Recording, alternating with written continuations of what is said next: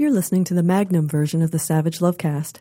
www.savagelovecast.com. If you're stuck in a relationship quandary, or if you're looking for sexual harmony, well, there's nothing you can't ask on the Savage Lovecast. If you're thinking about starting an advice column of your own, and a lot of people are, because I hear from them all the time asking for my help and getting their advice columns off the ground, I never respond because I don't want any more competition than I already have. But if you're thinking about starting an advice column of your own, there are two things you need to watch out for, two traps. The first is bias, and you have to acknowledge your bias, and it's not what you think it is. We have a bias in the advice racket toward what I call the solvable problem. You get a lot of mail, a lot of calls all the time, and it's not a problem that can be solved without a time machine, a priest, and a wizard. And you kind of have to set those questions aside without feeling too terribly guilty about them. Sometimes you write those people back personally, but you can't fill your column or your advice podcast with the unsolvable problems. And you get a lot of those. The other trap, the other thing you have to watch out for, is the DTMFA issue. DTMFA stands for dump the motherfucker already. You get so many questions, so many calls from people who, and I'm sure you're familiar with this if you're a longtime listener, will say, my partner is lovely, we are lovely together, everything is lovely. Then comes the but, and after the but comes a horror show. After the but comes abusive behavior. After the but comes unacceptable fucking bullshit. And you have to say to this person, time to dump the motherfucker already. Sometimes people just need that permission. They need to be told they're allowed to dump the motherfucker already. And often you are just seconding what that person heard from their friends and family already. Dump the motherfucker already. The reason it's a trap is you can, without even noticing that you're doing it, fill your column and fill your show with nothing but DTMFA calls. So you have to set a lot of those aside and look for solvable problems and interesting questions that don't just involve break the fuck up. I created the acronym DTMFA so I could handle these questions with some speed and alacrity. Yes, just dump the motherfucker already. You don't even need to spell that whole sentence out. Just DTMFA. Sometimes it's the only thing I write in a column. Somebody sends me a question. It's an obvious DTMFA situation. Rather than unpacking it, rather than paragraphs of advice, rather than analyzing their situation, all I say is DTMFA, and everyone knows what I mean. Which brings me to a letter that I got at Savage Love. Listening to pundits discuss the president on the radio, I was inspired by your brilliant acronym, DTMFA, to yell, impeach the motherfucker already. I would love to see a line of bumper stickers and t-shirts bearing that sensible message, ITMFA. We need a shorthand for the obvious. Think of the boost to productivity if we could all just cut our half-hour conversations about the president into the 5 simple letters, ITMFA. I appeal to you to bring this acronym into our everyday vocabulary. Signed, dumped my motherfucker already. Here's the interesting thing. The letter writer wasn't referring to Donald Trump, our current awful president, but George W. Bush, our last truly awful president. I thought it was a great idea. I got a website, www.impeachthemotherfuckeralready.com, and I sold buttons and t-shirts and lapel pins and raised in a few short months $20,000 in 2006. I donated half that money to the ACLU, and the rest of it I split between 2 Senate candidates challenging 2 awful members of the U.S. Senate. Raised $20,000 in just a few short months by promoting ITMFA. I think we need ITMFA now more than ever at the dawn of the Trump administration. So I am bringing back www.impeachthemotherfuckeralready.com. If that's too much typing for you, you can also go to www.itmfa.com. And there you will find buttons with ITMFA on it. You will find hats in the style of, you know what hats I'm referring to, hats and t-shirts, ITMFA. I want it to become our MAGA, our hashtag MAGA. If you go on Twitter right now and you search for the hashtag ITMFA, you will find that people were already throwing that term around before it occurred to me to bring it back. It's out there. Let's pick it up. Let's use it. There were people, I'm so proud of this. There were people at the giant women's marches this weekend in Los Angeles and Washington, D.C. and Chicago carrying ITMFA signs. We will be donating all the money we raise selling ITMFA merch to Planned Parenthood, the American Civil Liberties Union, and the International Refugee Assistance Project. So go to itmfa.org or impeachthemotherfuckeralready.com to order your buttons. Get ITMFA hats for everyone you know who's been wearing Make America Great Again hats. They might not want them right now, but with so many Trump supporters already getting online, getting on Twitter, and saying that they regret voting for the asshole, you might be able to get those hats onto the heads of your asshole relatives who supported Trump soon, hopefully soon. And what happens if we impeach Trump? Well, then it's President Pence, and that makes a lot of people nervous, myself included. What do we do then? We keep wearing our ITMFA gear until all of these motherfuckers have been impeached and are gone on. So DTMFA, famous savage love neologism. ITMFA, briefly in 2006, a famous savage love neologism that we are bringing back. The people are bringing it back. People were out at the demos this weekend wearing ITMFA, carrying ITMFA signs without prompting. Let's spread it around. Let's wear the buttons. I am wearing one of my vintage ITMFA buttons right now. You can get a new one. Just go again to impeachthemotherfuckeralready.com or itmfa.org. And before we get to the calls, a big thank you to everyone who marched this weekend all over the world on all 7 continents, including Antarctica. Thank you to the organizers. Thank you to the speakers. Thank you to the marchers. I think I speak for everyone when I say that the demonstrations this weekend really put wind in all of our sails. Let's get up. Let's get out there. Let's fight. ITMFA. Hi, Dan. Single male, straight in the Midwest. I've been dating this girl for about a month, and it's getting pretty serious pretty quick. The challenge is that she admits that she has trust issues with intimacy, and it takes her a long time to come. She does not come vaginally. She says she can only come if she's being fingered or she's given her clit played with. And she also says that it would take her longer. It does take her a lot of trust issues to have someone go down on her, and she's not ready for that yet. So I'm a little bit conflicted about what I'm supposed to be doing. I'm a little nervous that I won't be able to appease her, to give her what she needs, and to, make her come. And that's what I want to do.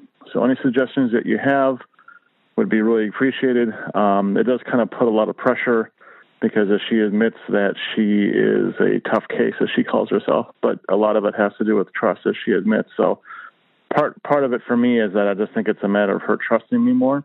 So, yeah.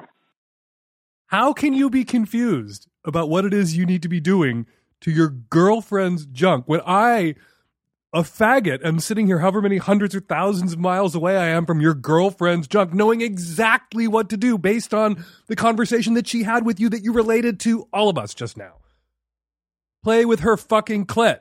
Touch her fucking clit. Get a vibrator and vibrate her fucking clit. She does not come vaginally. You know what? No women come vaginally. 75% of women cannot come from vaginal PIV intercourse alone. And there's no such thing as a vaginal orgasm. There are only clitoral orgasms. Some women during PIV, vaginal intercourse, their clitoris is engaged by the tug or the grind and they are able to come, or their clitoral tissues are wrapped in such a way around their vaginal canal that their clitoris is getting fucking stimulated and they come. But no women come from just vaginal orgasms alone. There's nothing defective about your girlfriend. There's something broken about your girlfriend. She is not a tough case. I haven't had sex with a woman in 3 fucking decades, but I could give your girlfriend an orgasm right now if she was in the stirrups here on the table at which we record the Savage Lovecast. I bet you all didn't know that we have stirrups here on the table for emergencies. You never know. Look, dude, this isn't hard. This is easy. Even if she's not ready for you to go down on her, and some women are really uncomfortable with oral sex, particularly with new partners, and again, with people they don't trust, totally legit concern on her part, often because women who requested oral from other guys have been twat-shamed about their genitalia and then are hesitant or scared. They don't want to be shamed like that again by some asshole. So they want to make sure you're not some asshole before they press your face into their twat. In the meantime, in the interim, while you build that trust, you can be giving her orgasms by doing exactly what she told you to do. Play with her clit. With your fingers. With your thumb. Grind against it. You can play with her clit with your dick. Don't stick it in her vag. Don't shove it up her vaginal canal. Rub it up and down against her fucking clit. Get a goddamn vibrator. If you are confused about how to make her come, ask her if she masturbates. Hopefully she does. If she doesn't, encourage her to start. If she does and she can get herself off, tell her you want to sit and watch her make herself come so you know exactly then how to do it. Dude, this is an easy one. I am disappointed in you. As a listener, I am disappointed in you that you found the info that she gave you confusing. Not confusing. Knock off the confused boyfriend routine and help your girlfriend knock out a few O's. Jesus fucking Christ, dude. Hi, Dan. I'm a single gay man on the East Coast in my 20s. I have a question about fuck buddy etiquette. So I have a good friend who I sleep with semi-regularly. He's a little older than me and generally has his life more put together. He has a nice apartment, good job, etc. However, his clothes always smell like they've been left in the dryer for way, way too long, like mildew. And what's worse is his bed sheets have the same problem, but even worse. It's so bad that when I stay over, it's almost impossible for me to get to sleep. The smell is just everywhere. How do I bring this up to him, or do I say anything at all? What are you risking here if you say something and he's offended? You're risking whatever sex you're having with him. You're not risking the sleepovers that you do not enjoy or the stank of his clothes, which you do not enjoy. You're risking these sleepovers after the sex. You could arrange to have the sex elsewhere if you don't want to nut up, ova up, and have this convo with him. But I think you should be the friend in Friend with Benefits. That part comes first. Sometimes friends say to friends like, dude, you got to know that when you do X, blank happens. Or you got to know the person you're about to marry is horrible. And it's possible this guy, despite having a job, despite having his life put together in a decent apartment and being set up in New York, it's possible that no one ever explained to him how to fucking do laundry. It's entirely possible that he made it to this stage of life, when he went away to college, started doing his own laundry for himself, and no one ever told him that the laundry has to go quickly from the washing machine to the dryer, lest mildew set in and your clothes reek and stink. And he can't smell it because he's soaking in it, but you can smell it. And it's going to cost him other friends with benefits. It might cost him at some point down the road, it might cost him a relationship with someone who might want to commit to him in a more serious way. So you have to ova up. You got to friend up. You got to sit him down and you got to say, look, I don't know if you know this, but your clothes and your sheets smell like they spent too much time in the washing machine. There's this strong mildewy smell that you probably don't pick up on because you're around it all the time. Smell is a way of doing that. You block it out. And who knows, maybe he's going to be offended, but hopefully not. Hopefully he's mature and as put together emotionally as you say he is professionally and apartmentally. And he will say, oh God, no one ever told me that. Oh my God. And he'll be appropriately mortified and do a better job with the laundry. Hi, Dan. I'm a 23-year-old from the Pacific Northwest, and I have a question. I noticed a lump on my boyfriend's testicle, and I don't know if he doesn't notice. It seems super obvious that there's a fucking lump on his testicle. I can see it. I can feel it. It's right there. It's not underneath in some weird hidden place. And I'd like to talk to him about this. The problem is my boyfriend is a very anxious hypochondriac and has a lot of anxiety about, ever potentially being sick or terminally ill and garbage like that. He also doesn't have health insurance. So I think that combination is pretty awful and makes me really nervous to talk to him about it because, so with all those details being said, what is the best way to go about talking to him about it without freaking him out, without freaking myself out, and not thinking about worst case scenario, and how do I find help for him that he can afford if he does need it? Donald Trump is president, but Obamacare is still the law of the land. And enrollment for Obamacare, for 2017 is open through January 31st, and you need to go ahead and freak out your boyfriend. You need to march him into healthcare.gov and get him to sign up and enroll and get his ass to a doctor. And if he freaks the fuck out because he's a hypochondriac, good. That'll motivate him to get this checked out. Hypochondriacs tend to rush to the doctor over nothing, but this is something. And if it's what you worry that it could be, the sooner he gets to the doctor, the better. So don't worry about panicking your hypochondriac boyfriend. Your boyfriend ought to be panicked, and panic might be the right response, and panic might be the response that saves his nuts and saves his life. Remember, hypochondriacs are all vindicated in the end. Something comes along that kills the hypochondriac, that sickens and kills the hypochondriac. And you don't want to avoid telling a hypochondriac they might have testicular cancer because that might upset them. And in the end, only delay treatment until it's too late, until the cancer spreads. Yeah, go ahead. Panic him. And now is the time to panic him. January 31st, 2017. He can enroll until then in Obamacare and get coverage for this, whatever this might be, if indeed it is something serious. So tell him what you found and have a game plan so that he can get coverage. And right now, through January 31st, even under Donald J. Trump, he can still get coverage. Hi, Dan. I'm a 40-year-old straight woman living in Los Angeles, and I was in a relationship with a married man for about 2.5 years.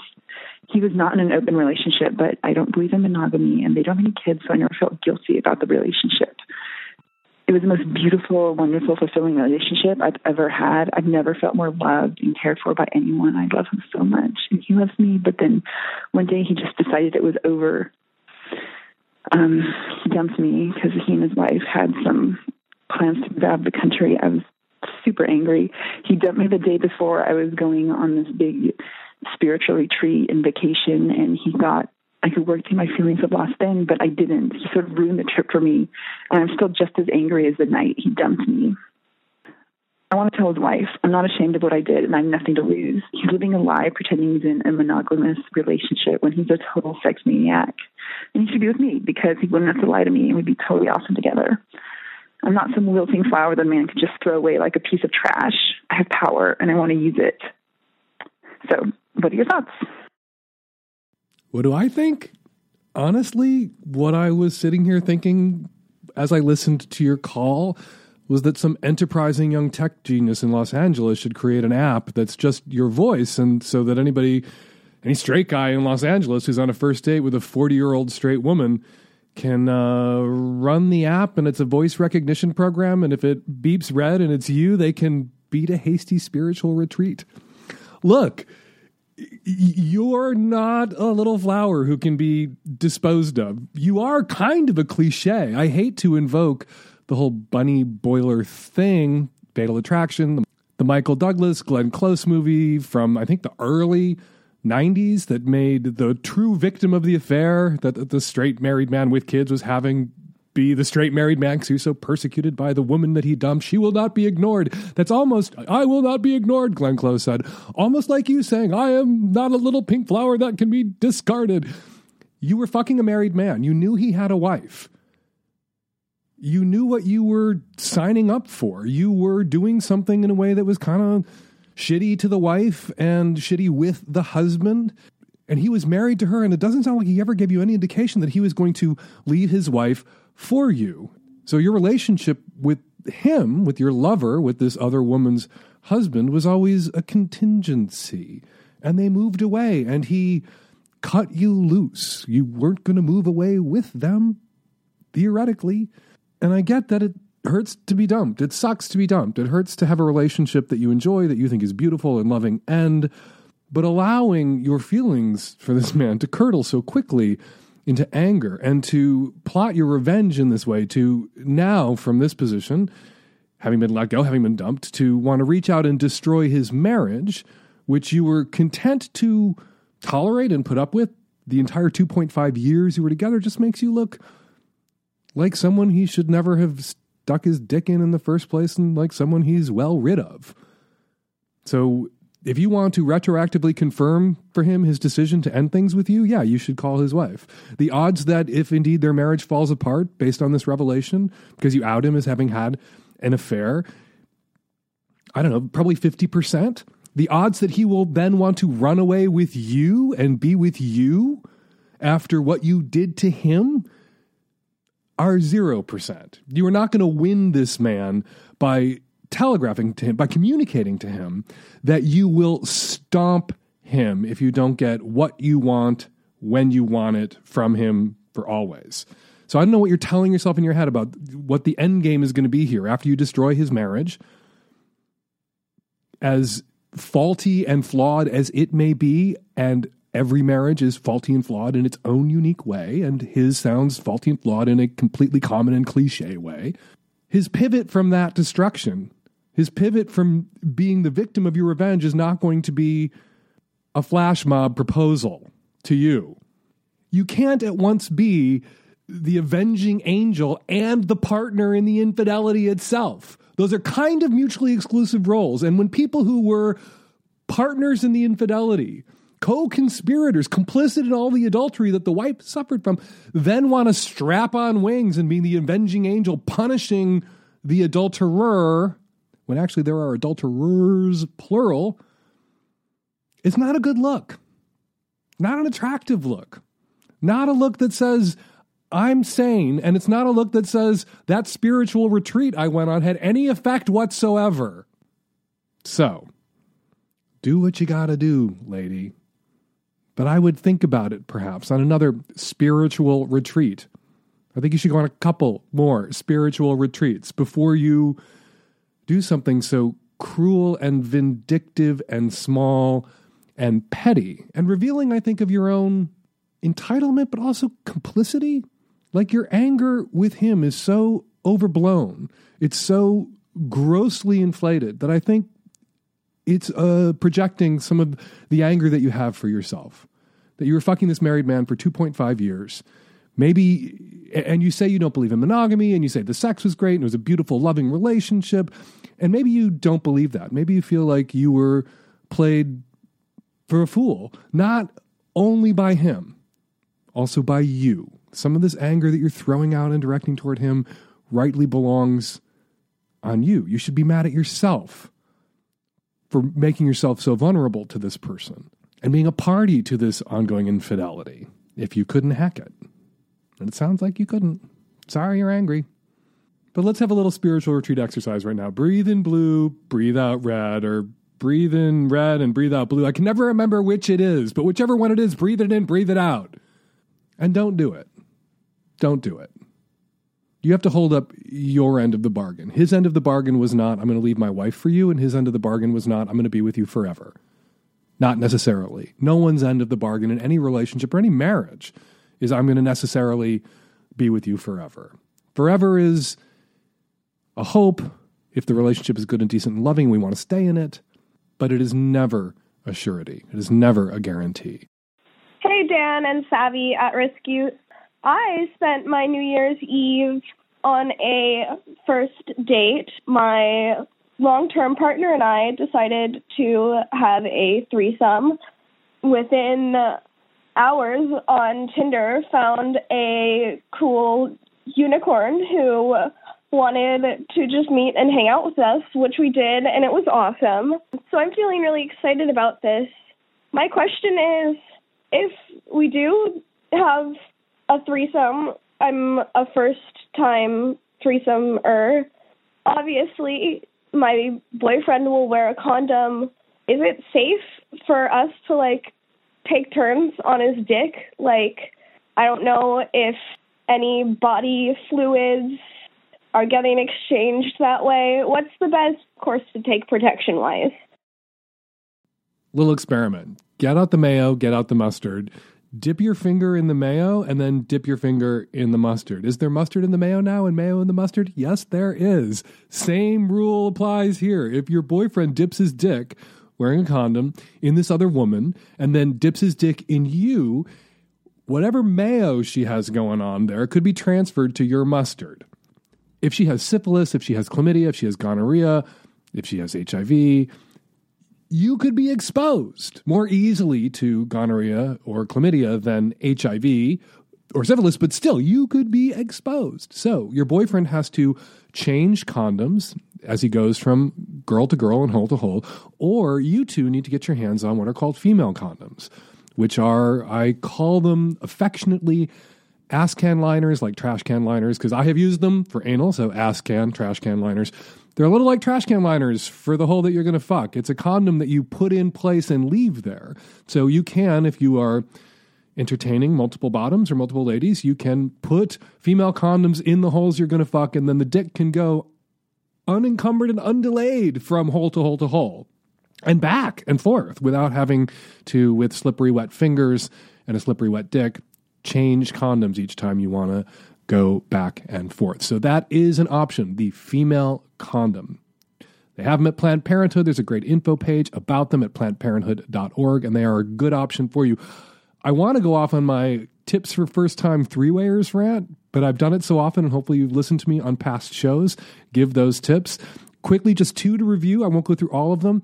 Your third is a human being with feelings and needs of their own and must be taken into consideration. And you two, as the couple, it is on you to be solicitous of that person and their desires and their comfort, not just your comfort as the couple. Also, something to bear in mind when you have that first three-way, one of the major stumbling blocks for people is, oh my God, there was this moment where it was just the two of them and I felt like I wasn't even in the room. Two-ways have a way of breaking out in the middle of three-ways. If you don't have a panic attack or a meltdown, it can turn back into a three-way. But there will be moments when one person is on the outside of the action briefly. If that person has a heart attack and blows the fuck up, the three-way's over. If that person, on the other hand, just takes it in, gazes, appreciates, it'll roll back into a three-way. If it doesn't, of its own accord, start to roll back into a three-way, that third person who's on the outs at that moment should clear their throat and say, I'd like back into this, with a smile, not a frown, and not a freak out. Good luck. Hi, I'm a 25-year-old female, and I have a question. My boyfriend's family, we love to eat. I love to eat. And I don't mind eating and going over their house and eating dinner, and I think my boyfriend's grandma cooks really well, and I love her cooking. But yesterday I went to his uncle's house. He lives a lot further from us, and it was the first time I met him, and he had made Hamburger Helper, 2 boxes of it. I'm not a big fan of Hamburger Helper, but I had already ate before. And at first I modestly said, no, I don't want any. And I was like, you know what, why not, And I felt like I didn't want to be too rude. So I said, all right, I'll have a little. And the mom gave me a decent amount, and I didn't end up finishing it. I ate a good portion of it from the bowl. And my boyfriend said something under his breath and took the food as if it's rude to not finish it. Now, I don't know what's the modest way to handle that situation. I didn't want to be rude or feel like I can't finish anything, but I wanted to at least seem like, I was being respectful. But I just felt like the mom had made a comment, his mom had made a comment like, well, when you come to, if you ask for food, just believe to finish it. And I felt a little bit taken back, kind of. I just don't know what to do in the future. How should I move forward when it comes to food like this? If I'm not ready to eat it, should I just say, no, listen, I'm not hungry, I don't want any? Or even if I take a bowl and I'm hungry, but I don't want to finish it, what should I do moving forward? How can I be respectful towards the family? As a card-carrying member of the coastal elite, I am not going to sneer at Hamburger Helper, lest I further alienate the white working class voter.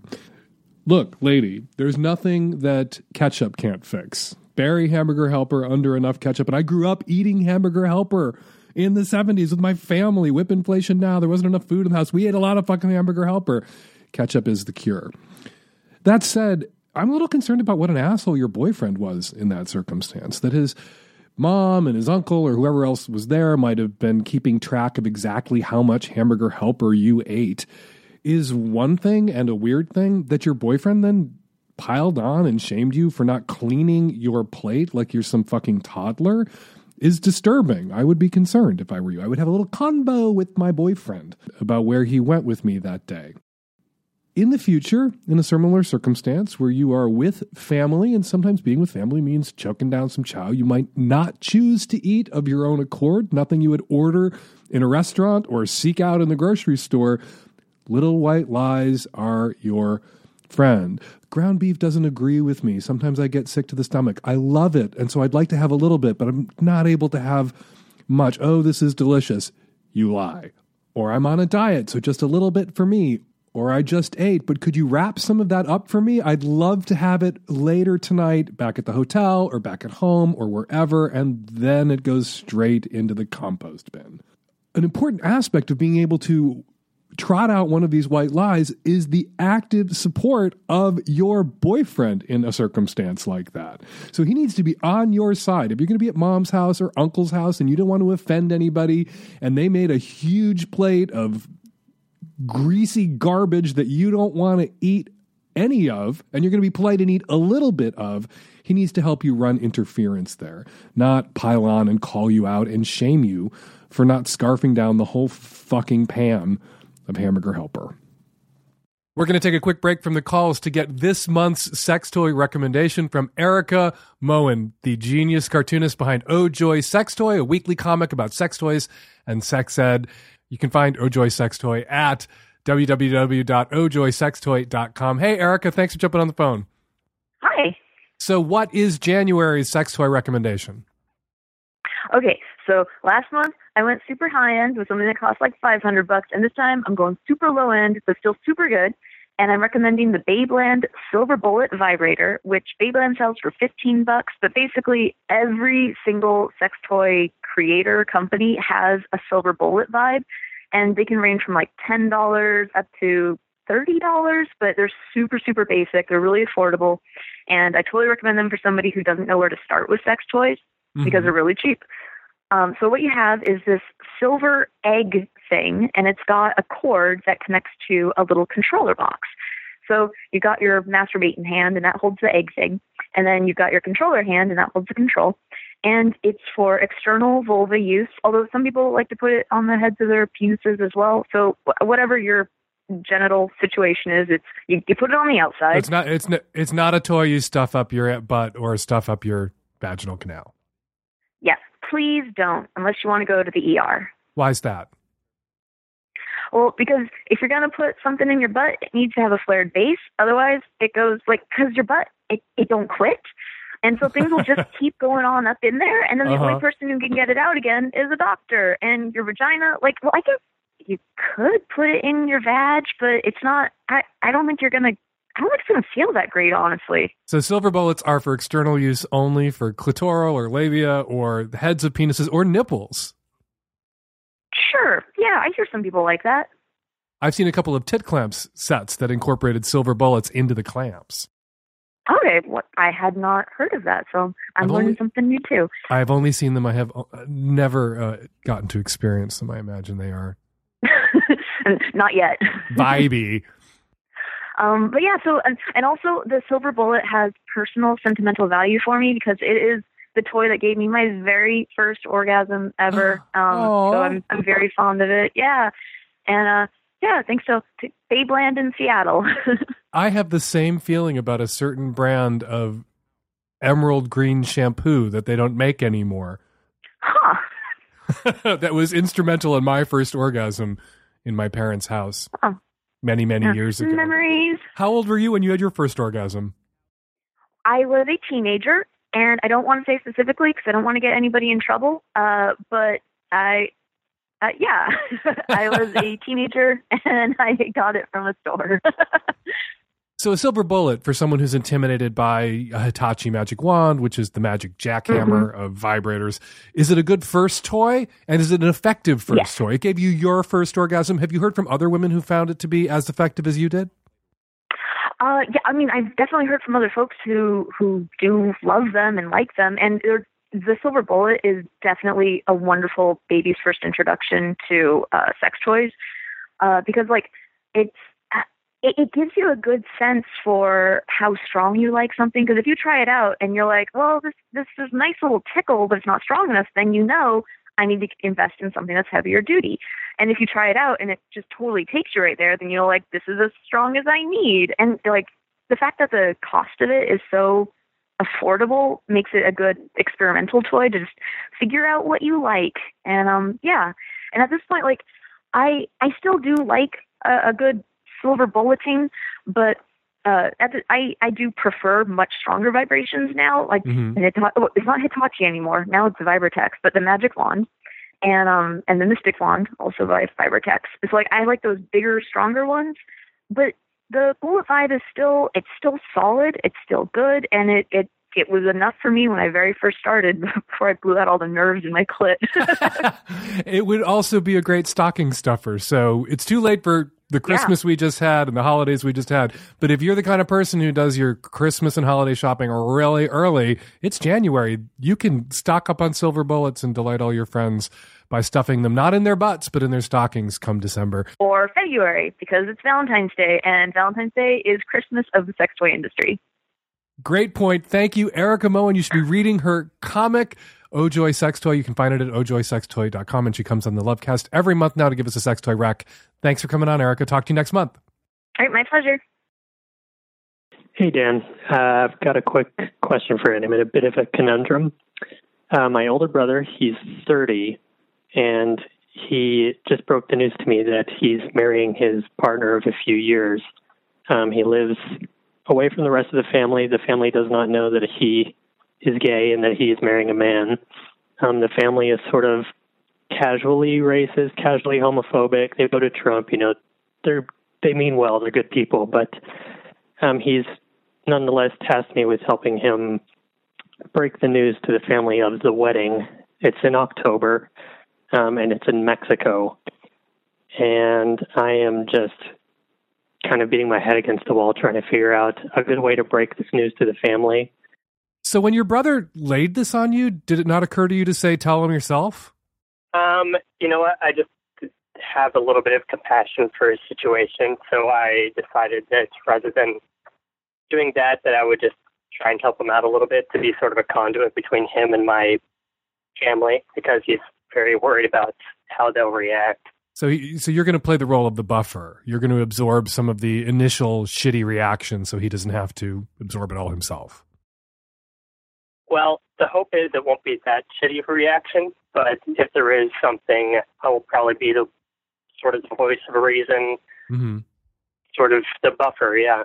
Okay, actually, before we get to what I think you should do about your brother and how I think you should approach your family, I want to say there's nothing casual about racism, nothing casual about homophobia, particularly after we watched Donald Trump weaponize racism and xenophobia and transphobia and homophobia to win this election. And we're all going to be dealing with that outcome for a long time and the negative consequences of racism and homophobia and the ballot box and people like your family that voted for this asshole. So I'm sure they're lovely people in some respects, but they really shat the bed right this year, and they kind of stink right now, as far as I'm concerned.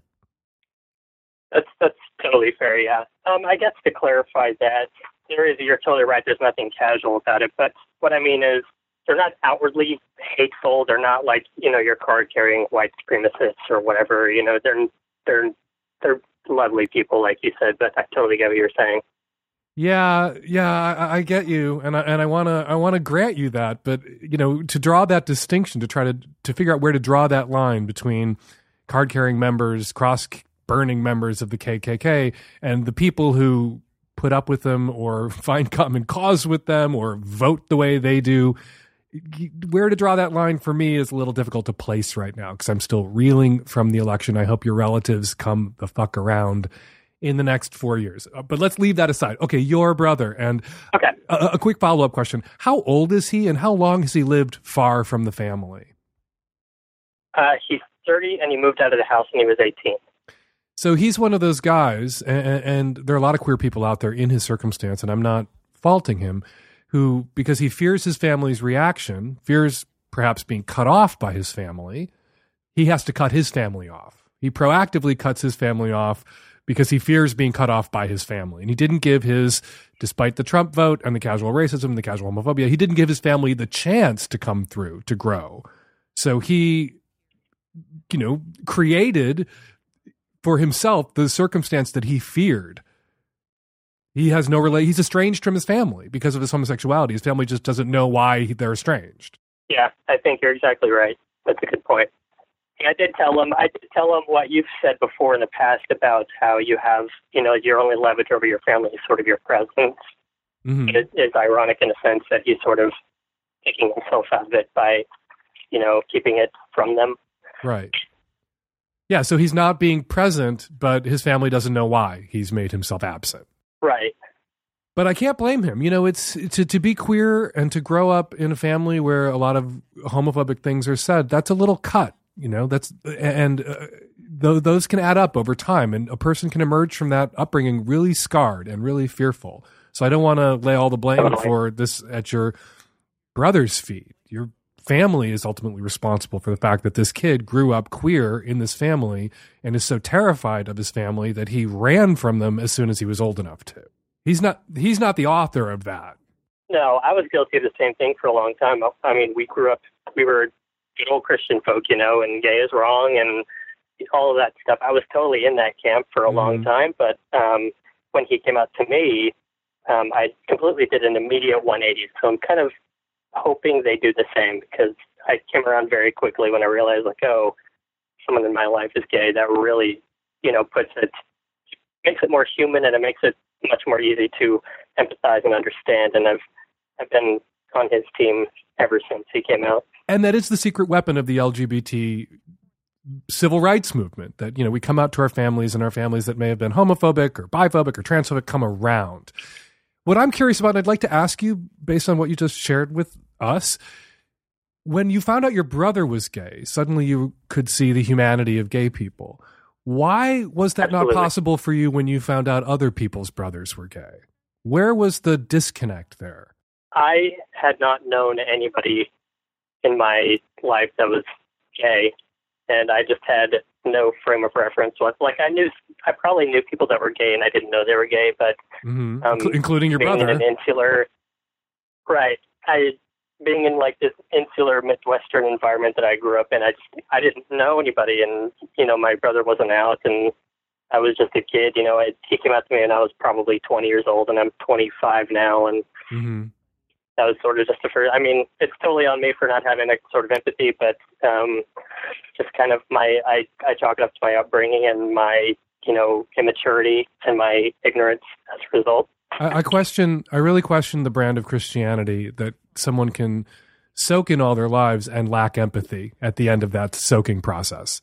It seems to me, as a Catholic, raised Christian and Catholic myself, that decent forms of Christianity, decent strains, should instill empathy and a moral imagination that can project you into other people's circumstances, into other people's lives. Because I'm always flabbergasted by this. My son came out to me, I pulled a 180. I used to hate gay people.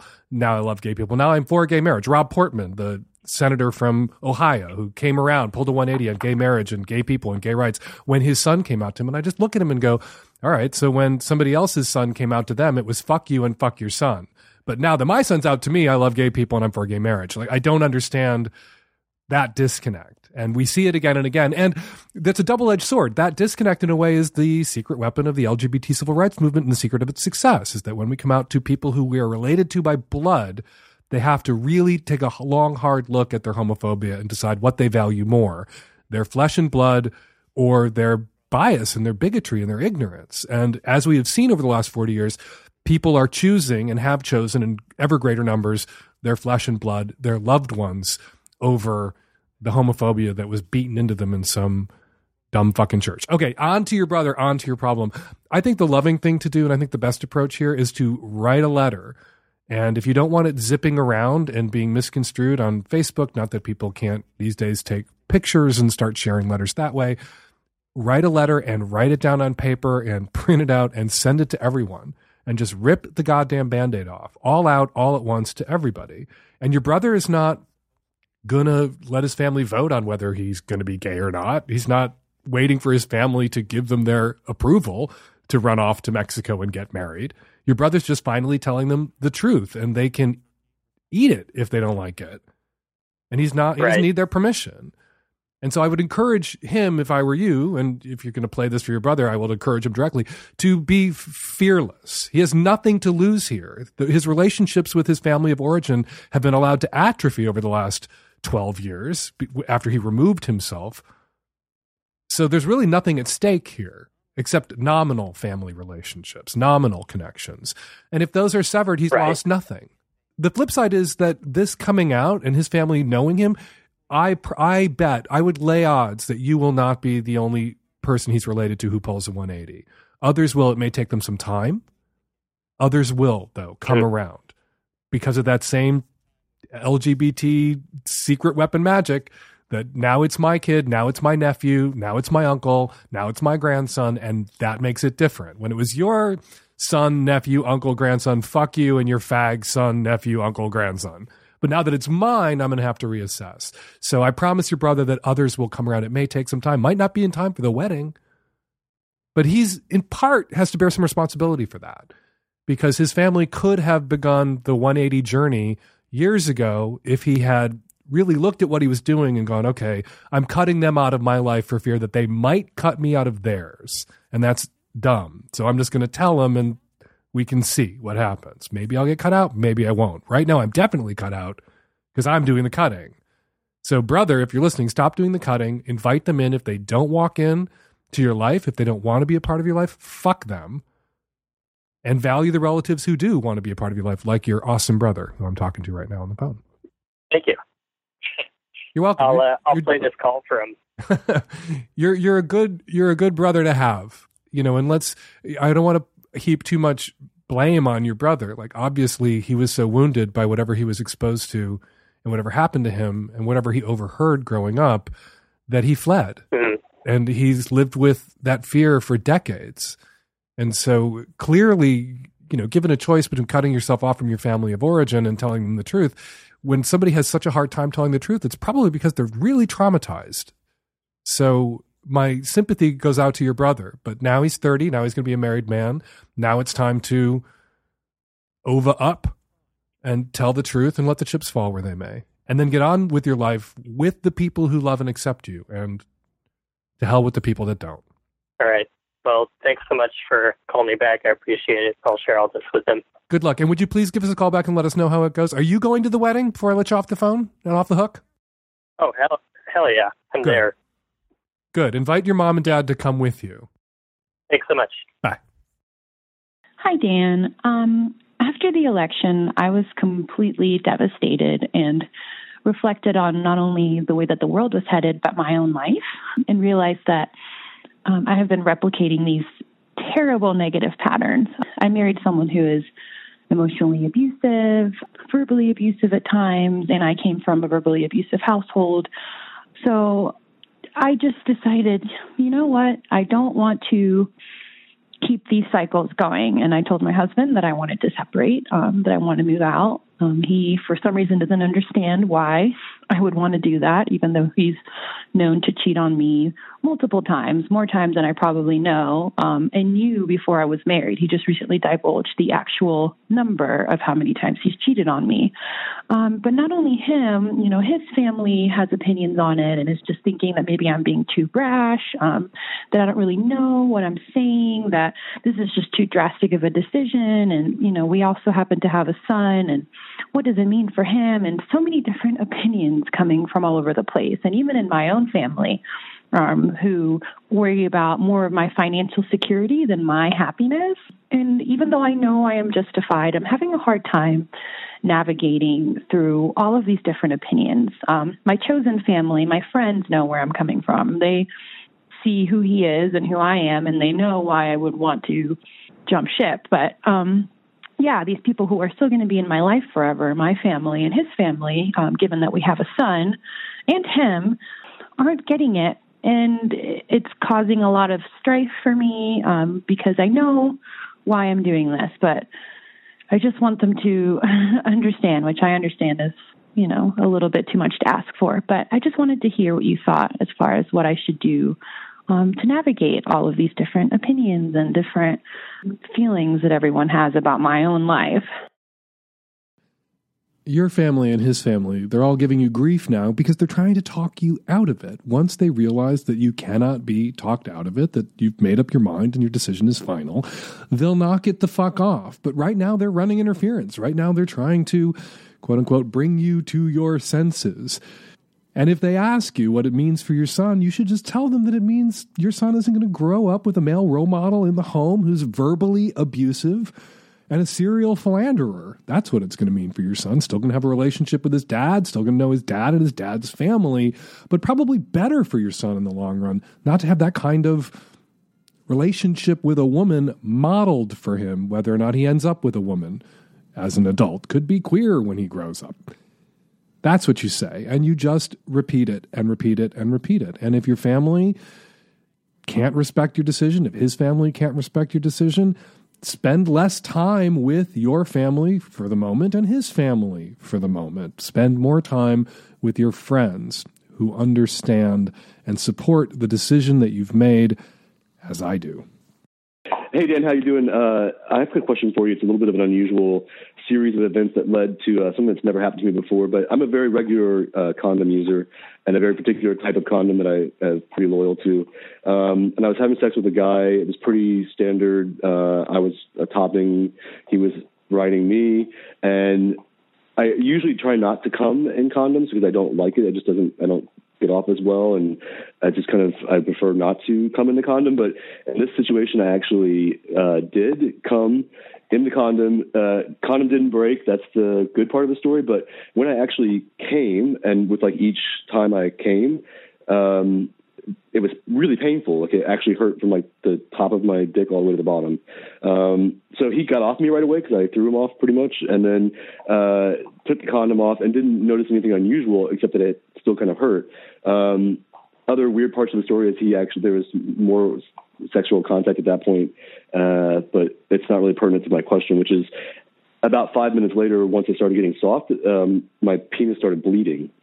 It was kind of like bloody nose at the end of your dick. So I'm kind of thinking maybe it was some kind of urethral tear. But anyway, the point of the question is, have you ever heard of someone who uses condoms on a regular basis and when they come in the condom is not properly seated perhaps or situated where it actually tore the end of the penis? If that's possible, and if not possible, then how in the world did I cause my dick to bleed after sex? Occam's razor. When there are two or many explanations for some certain phenomenon, the simplest and obvious answer is usually the correct one.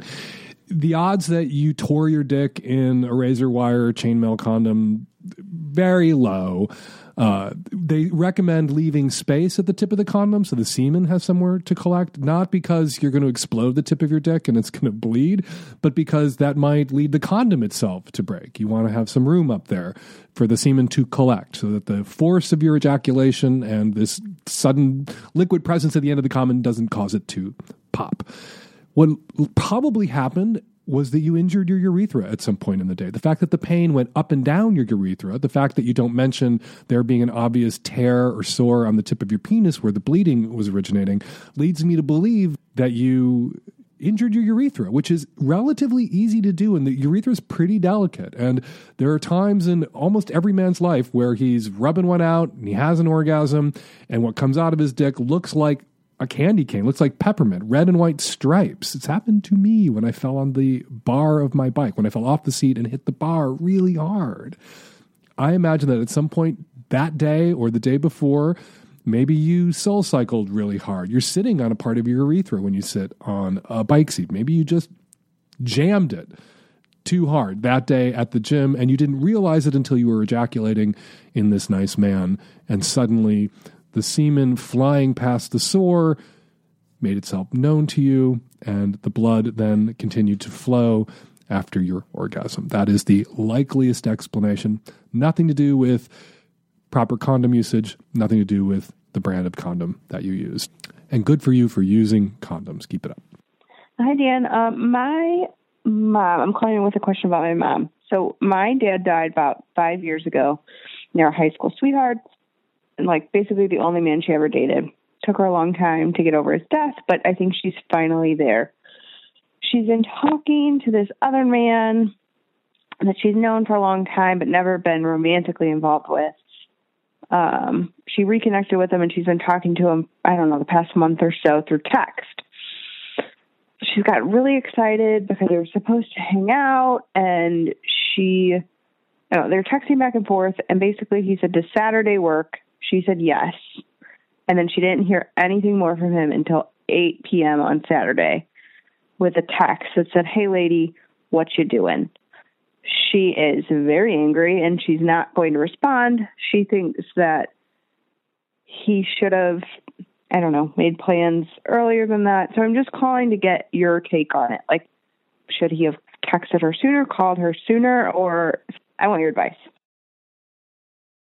Last week I took a call from a woman who was in distress because she was too involved in mom's love life. Her mom's husband, her dad, was still alive, and mom was confiding in her so much it was making her really uncomfortable. And here we have the flip side.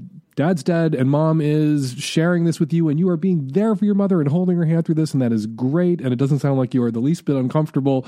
You do have to respect, however, your mom's boundaries and her deal breakers. This guy took her for granted, didn't get in touch with her, rang her up booty call style at the last minute on Saturday night after she held that date open for him. And she thought that was rude, and she doesn't want anything more to do with him. And your mother has a right to feel that way and write that guy off. The only thing I think you should say to your mother is you could have called him. You could have texted him on Friday just to say, what's the deal? What are we doing tomorrow night? You could have goosed him to remind him. But other than that, sounds like your mother is doing it right, and I'm glad your mother has you in her corner. Hi, Dan, mid-20s bi woman in the Northwest. My best friend is marrying someone who doesn't believe in marriage equality. She thinks I will feel better about him if I get to know him better. We live far apart, so her idea is to send me a text every morning saying one thing she loves about him. It's been a week of texts now. I thought she would realize this is a bad idea on her own, but now I have to tell her to stop since it's really weird and makes me feel crappy. He is Catholic and 6 years older. She is not Catholic. He says he will never change his view. She is head over heels for him, and I asked her what they are going to do if their children are gay, when they have children in the future. She still hasn't given me a straight answer on this. I've told her that I don't think it will be a good marriage, but she still wants me to be the maid of honor next June. What do you make of this? Should I be in the wedding and try to change his mind? Should I cut ties? Help. Sounds like your friend is self-conscious about your disapproval and about the asshole that her fiancé happens to be. Hence the overcompensating texts reassuring you that he indeed is wonderful, except for this large bigoted streak that runs through him like the Ganges runs through India. Do you have to cut your friend out of your life because your friend is in love with and willing to overlook her fiancé's bigotry? Not necessarily. I think, however, that you should engage in battle, that you should be confrontational with your friend and also with her fiancé in a playful, friendly way. That when he says homophobic things, you confront him. That you make a point of when you have them over for dinner, you have your gay friends too. So this Catholic shitbag, and I say that as a Catholic myself, and I have known many Catholics who are not shitbags. I'm not calling all Catholic shitbags. My mother was a Catholic and not a shitbag, but this Catholic shitbag, he needs to meet some gay people, most likely, and be forced to interact with them. And that can be the cost of admission that you extract, the price of admission that you extract for your friendship. That's staying friends with you, with your woman friend who's about to marry this asshole, and then friendly relations with your friend's husband, which we sometimes have to do, that the cost of admission, the price of admission, is going to be ongoing engagement on the gay issue and the LGBT issues, all of them, and exposure to queer people with and through you. Find a fabulous faggot, make sure he's wearing, I don't know, a blingy, perhaps Mr. Turk suit, and take him to the wedding as your date. Hi, Dan. I'm a single mom raising 2 kids in New York City. My little boy, who is 9 years old, loves to dress in women's clothes, mermaid tails, and he loves to put on wigs. He loves to give us performances, and I'm very accepting and as excited for him, telling him that he has a great taste and is really very talented. He's invited to go on an audition this Saturday at the Met because the director detected some type of talent in him. This is my question. My son, who is again only 9 years old, absolutely loves to dance as if he's a stripper. He dances sensually and puts on quite a show for us, and absolutely loves to tell me that one day he wants to be a stripper. When I ask him, what does that mean for you? What does it mean to be a stripper? He says that it means he will be dancing sexy for a bunch of people, and in return, they will throw money at him. Then I draw a line there, and I gently tell him to gather himself and to not have this kind of ambitions. I tell him that his body is too precious, too important to use it, to sell it for money. In other words, then, this type of behavior I try to discourage and put in his mind that this is not acceptable. What is your opinion? Am I too rigid? A friend of mine told me jokingly that I should instill in him to demand a very good compensation if he becomes a good stripper, not to discourage that. Any advice would really help Dan. Thank you. Stripping is a form of sex work, and I can't imagine a conversation that would make me, sex-positive, pro-sex work me, more uncomfortable than gaming out for my 9-year-old kid their future in the sex work field. So I feel your pain.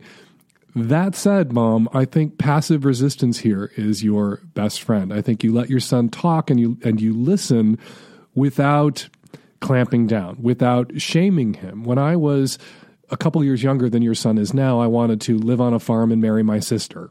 We didn't understand, my sister and I, when we had those conversations, what marriage meant exactly. Clearly, obviously, we didn't understand what marriage meant at all. And I am now an adult who does not live on a farm and is not married incestuously to my sister. So clearly your son has soaked up a little bit of the stripper stuff that's permeated pop culture. And I'm not going to name names lest fans yell at me. But sort of stripper aesthetic, male and female, has kind of permeated a little bit of pop culture. And your son has picked up on that. And who knows, maybe he's going to be the big breakout boylesque star of the future who becomes to boylesque what Gypsy Rose Lee was to girlesque. Maybe that's his future. Maybe he's going to be a sexy dancer on Broadway and he will get his stripper on every year at Broadway Bears and get that out of his system. So don't tell him his body is too precious for this or his body is too precious for that. You can tell him that not a lot of people make enough money stripping to support themselves or support a family. And it's not necessarily a career that will carry you for 30 or 40 years unless you are Gypsy Rose Lee. And only Gypsy Rose Lee basically got to be Gypsy Rose Lee. So you love him and you love his dreams. And this is a lovely dream to have, but he also needs to have a fallback plan that's not entirely about his ass or people throwing money at him. And if you want to gently nudge him in another direction, it sounds like you live in New York. If he was being spotted by the Met and invited to an audition, take him to some big Broadway shows. Let him see what dancers do up there. Let him see what he could aspire to do up there. People are throwing money in the form of weekly paychecks at dancers on Broadway. And it's a sexy job. It's a sexy fucking job. And I've met people who are dancers on Broadway who every once in a while would get on a pole at a strip club somewhere just for fun. So he can have a career in dance and performance, and he can have this too if he wants it in the future. But you need to take a chill pill, Mom, and relax. Because what kids say they want at 9, and often who kids say they are at 9, is not who kids wind up being at 14. So, chill. Hi, Dan and everyone. I'm a straight lady, married for about 5 years to a passionate partner who I love very much. We both come from long-term marriages to partners who weren't good matches for us sexually. My first husband couldn't even say the word fuck, and sex was pretty silent and missionary. I wasn't particularly attracted to him when I married him, but I didn't think that sex was important for marriage. Of course, that ended, and I'm now with somebody who's allowed me to discover my sexual self, and I've done that for him. So in the course of our time together, we've experimented with bondage and sex toys, and he loves it when I use a butt plug on him, something that neither of us ever thought we would do. I can masturbate in front of him. We watch porn together. And finally, we can talk about our dirty fantasies. And one of my biggest fantasies that I love to talk about, and he loves to talk about, is me being with another woman. He absolutely loves it. So do I. It really makes me get off. So what's the problem? He wants the talk to turn to action. As a gift to me, he's found a terrific sex provider who we've been communicating with by email. She's bright, funny, professional, beautiful, highly vetted, very well reviewed, and very expensive, as she should be. He's making plans to take a vacation to meet up with her, and he's going to now be sending her the required donation for her time. I honestly didn't think it would progress this far. I've been so enjoying everything up to this point and all of this experimentation, but I didn't think that this was going to happen. I want to be clear that he is not pushing me. This is a gift that he wants to give me. He says that we can go there, meet her, have dinner, and if nothing happens, it's perfectly fine for him. He's adamant that I'm in charge, and I don't feel that he's making me do this. The problem is with me. I'm vacillating between wanting to call it off, but I'm also trying to be open-minded. I'm trying to be GGD. I'm trying not to make a big deal out of it. I mean, is it okay to suspend my fear and reluctance and give this gift to my husband? You know, he wants to give me this gift, and I want to give him this gift back. I know he would be over the moon with this, and I might really be into it too. I mean, I'm doing things I never thought I would. So what's so bad about going through with it for someone that I love, who I owe so much to? I mean, he's given me myriad experiences that I never thought I'd have, and maybe this is just one more. I don't know. Is that good enough? What are you so nervous about? What are you so conflicted about? What are you afraid of? I'm afraid several fears. I'm afraid I won't like it. Mm-hmm. I'm also somewhat hung up.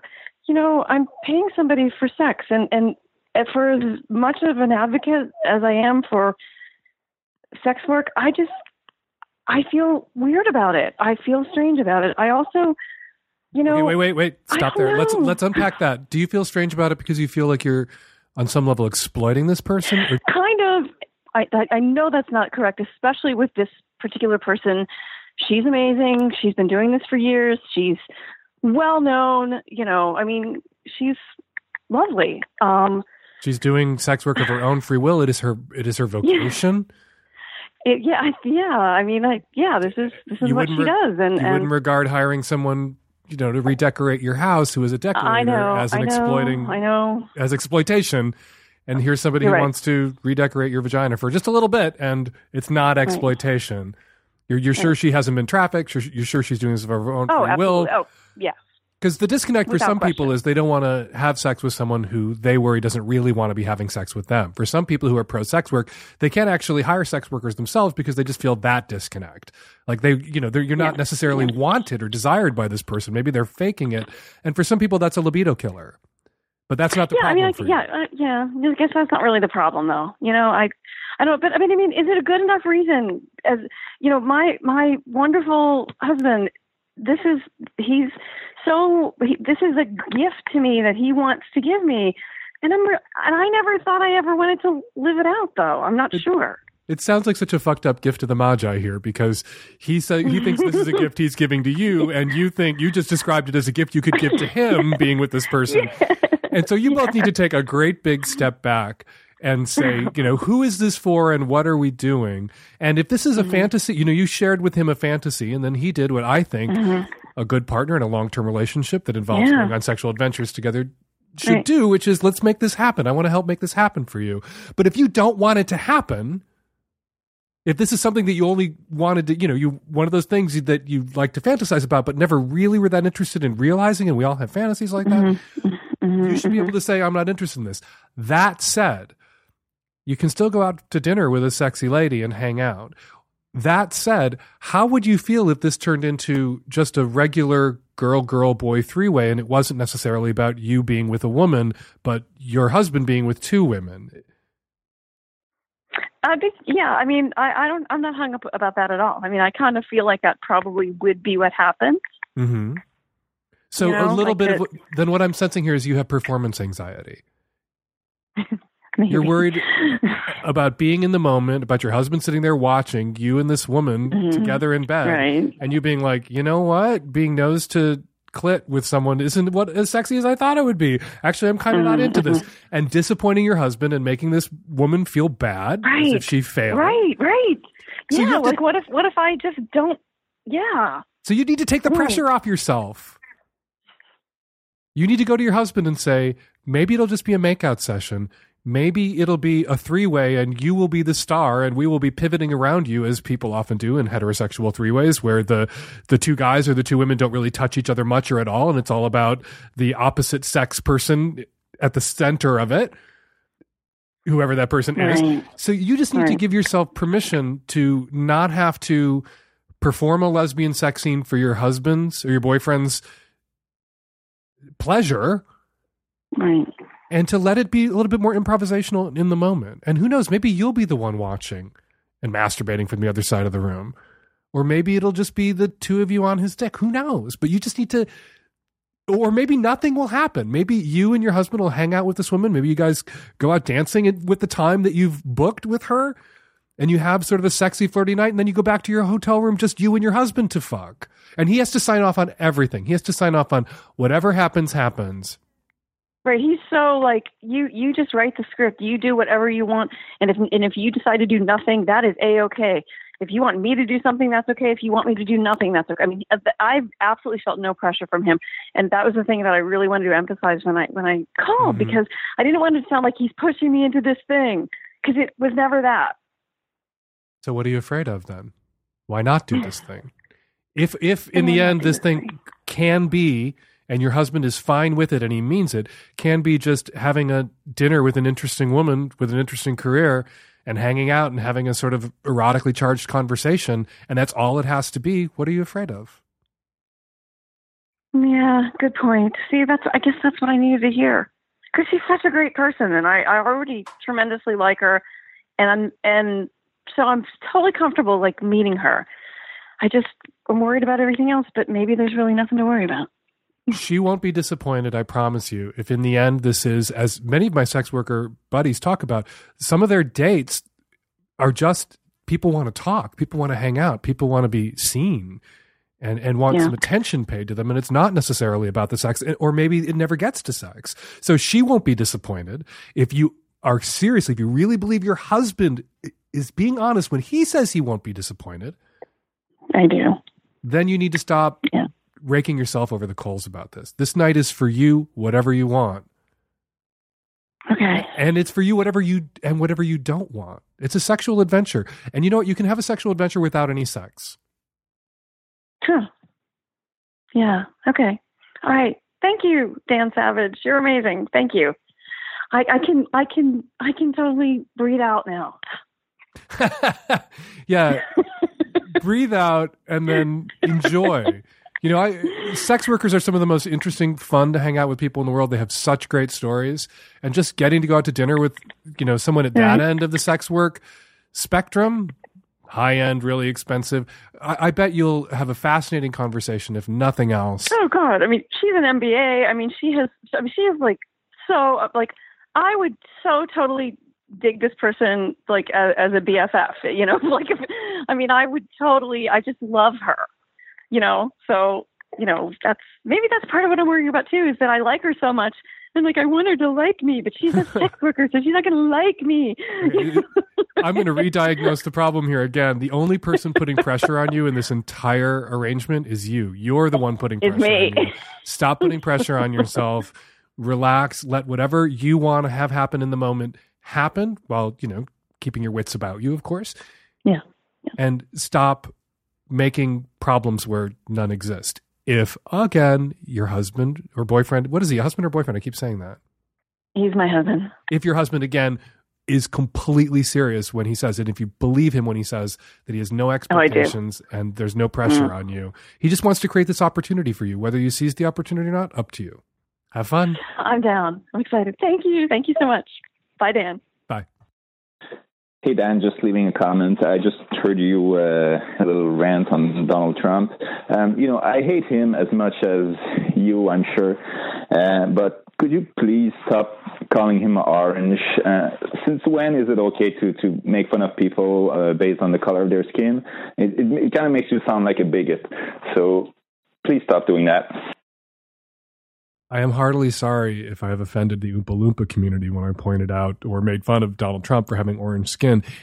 I'm not making fun of someone for the color of their skin, I think, when I call Donald Trump Orange Julius Caesar. Orange is not a natural-ish skin tone. What people are joking about when they talk about orange Donald Trump, and I'm not the only one who points this out, is his vanity and this unnatural shade of bronzer or pancake makeup that man does not leave the house without first spackling himself with. So we're not making fun of the color of his skin. We're making fun of the color of his toner and the ineptitude of his makeup artist, whoever that person happens to be. I'm not mocking him for the color of his skin. I am mocking him for the content of his character. And the color of his skin really tells us something. Not his skin color, the color he is slathering onto his face, covering his skin, tells us something about his character, about his vanity, about his insecurities. Hi, I'm calling in regards to the type 1 diabetic who was concerned that insulin was making his semen taste bad. I can assure you, as a type 1 diabetic myself, as someone who's dating a type 1 diabetic who was given birth to by a type 1 diabetic, your insulin is not the problem. Insulin is a hormone that everyone's body naturally makes. And yes, the insulin you're taking is synthetic and lab made, but the taste of your cum really is going to be depending on your diet, not on your insulin. Hello, Dan. I'm calling about episode 534, where you spoke to a lady who was talking about a man who had zero libido over the winter months, and you mentioned the seasonal affective disorder. I was quite surprised that you didn't suggest that this man get treatment for it. There are effective treatments such as light therapy and also the atypical antidepressant bupropion, which can both help with this disorder and improve libido. Hey, Dan, longtime listener, first-time caller, and I just wanted to share an idea with those of you who are in the same boat as me. If you have Christian conservative relatives who supported the unmentionable sun-kissed nightmare, and if you have kids, this is a great thing to do. I've been talking to my more ardent relatives who like him, asking them, how do I explain golden showers to my 7-year-old? And also, my 7-year-old is asking what grab him by the pussy means. And I'm just wondering the most Christian moral way of conveying this information. He hasn't really asked those questions, but I'm sure having fun with my relatives on this one. Before we leave it there, we want to mention that it looks like we got punked. Mother slit in German is not a German expression for women's genitalia. But you know what? Maybe it should be, so we don't feel that bad about floating it. All right, that's where we're going to leave it. 206-302-2064 is the number here at the Savage Lovecast. If you want to record a question or a comment for a future show, give us a buzz, 206-302-2064. Follow me on Twitter at FakeDanSavage. Follow Erica Moen on Twitter at Erica, that's Erica with a K, Moen, M-O-E. And you can also follow Ojoy Sextoy on Twitter at Ojoy Sextoy. Be sure to read Savage Love, my syndicated weekly sex advice column in the Washington City paper and other papers all across the country. Also, I'm going to be speaking at the Wilbur Theater in Boston tomorrow, Wednesday, January 25th. Please come out and see me. Rachel Lark will be joining me to sing her hilarious songs. We're going to have a great time at the Wilbur Theater in Boston. Please join us. And be sure to check me out on Blabbermouth, the Strangers Weekly Politics podcast. Find it on iTunes and anywhere else you get your podcasts. Savage Lovecast and Blabbermouth, both produced by Nancy Hartunian and me and the tech-savvy at-risk youth and Nancy. We'll all be back at you next week with another installment of the Savage Lovecast.